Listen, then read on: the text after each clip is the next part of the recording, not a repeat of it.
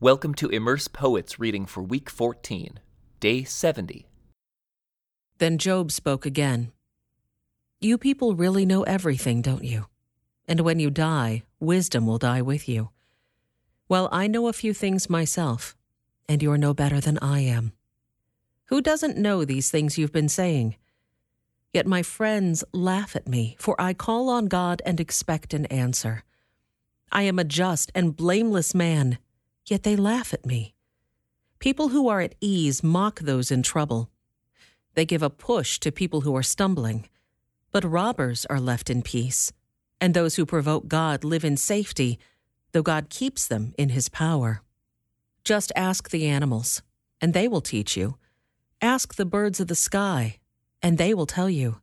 Speak to the earth, and it will instruct you. Let the fish in the sea speak to you. For they all know that my disaster has come from the hand of the Lord. For the life of every living thing is in his hand, and the breath of every human being. The ear tests the words it hears, just as the mouth distinguishes between foods. Wisdom belongs to the aged, and understanding to the old. But true wisdom and power are found in God. Counsel and understanding are his. What he destroys cannot be rebuilt. When he puts someone in prison, there is no escape. If he holds back the rain, the earth becomes a desert. If he releases the waters, they flood the earth. Yes, strength and wisdom are his. Deceivers and deceived are both in his power.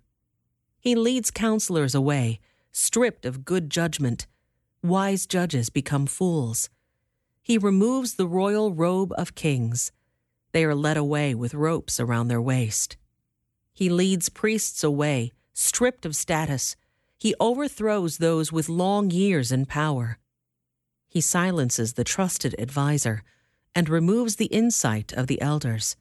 He pours disgrace upon princes and disarms the strong. He uncovers mysteries hidden in darkness. He brings light to the deepest gloom. He builds up nations, and he destroys them. He expands nations, and he abandons them. He strips kings of understanding and leaves them wandering in a pathless wasteland.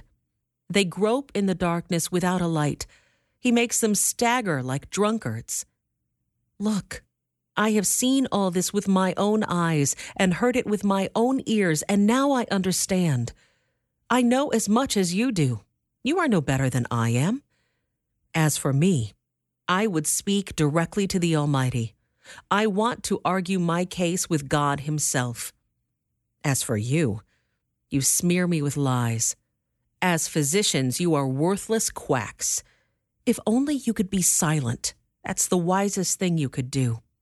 Listen to my charge. Pay attention to my arguments. Are you defending God with lies? Do you make your dishonest arguments for his sake?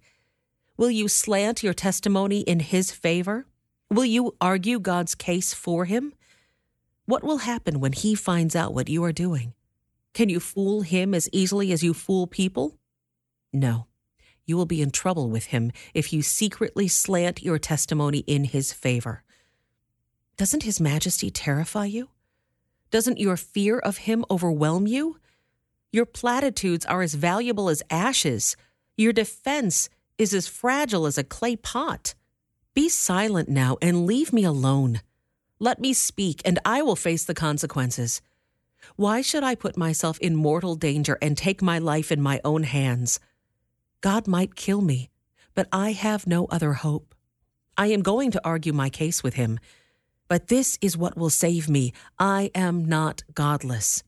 If I were, I could not stand before him. Listen closely to what I am about to say. Hear me out.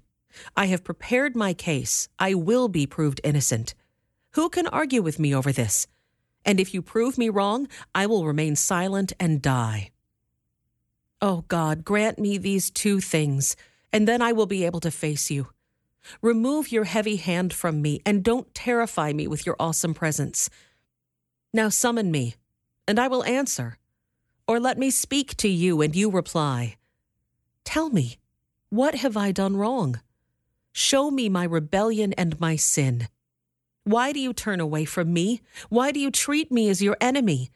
Would you terrify a leaf blown by the wind? Would you chase dry straw?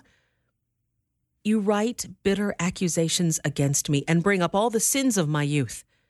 You put my feet in stocks. You examine all my paths. You trace all my footprints. I waste away like rotting wood, like a moth-eaten coat.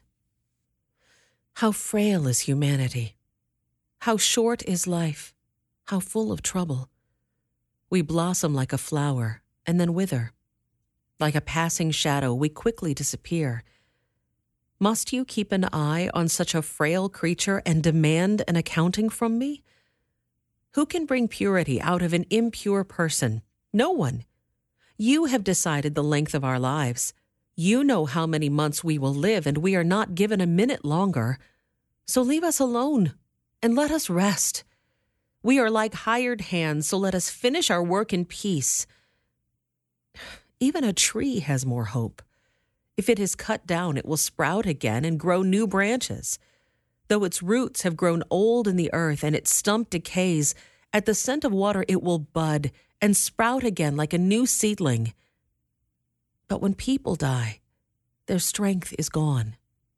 They breathe their last, and then where are they? As water evaporates from a lake and a river disappears in drought, people are laid to rest and do not rise again.